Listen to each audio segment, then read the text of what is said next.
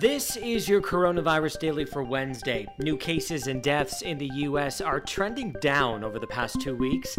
New cases are down 18%, deaths 7%. The U.S. is now nearing 5.2 million cases and 166,000 deaths. As schools reopen, President Trump held an event on school safety. We're going to make sure our schools and our states have the resources to be able to safely reopen, and we're calling on Congress to work with us to appropriate another $105 billion. We believe that we can safely reopen our schools. But in one Georgia school district, at least 1,100 students are in quarantine after returning to school last week. And a new study out of Stanford finds teenagers and young adults who use e-cigarettes were 5 to 7 times more likely to get coronavirus than people their age who didn't use.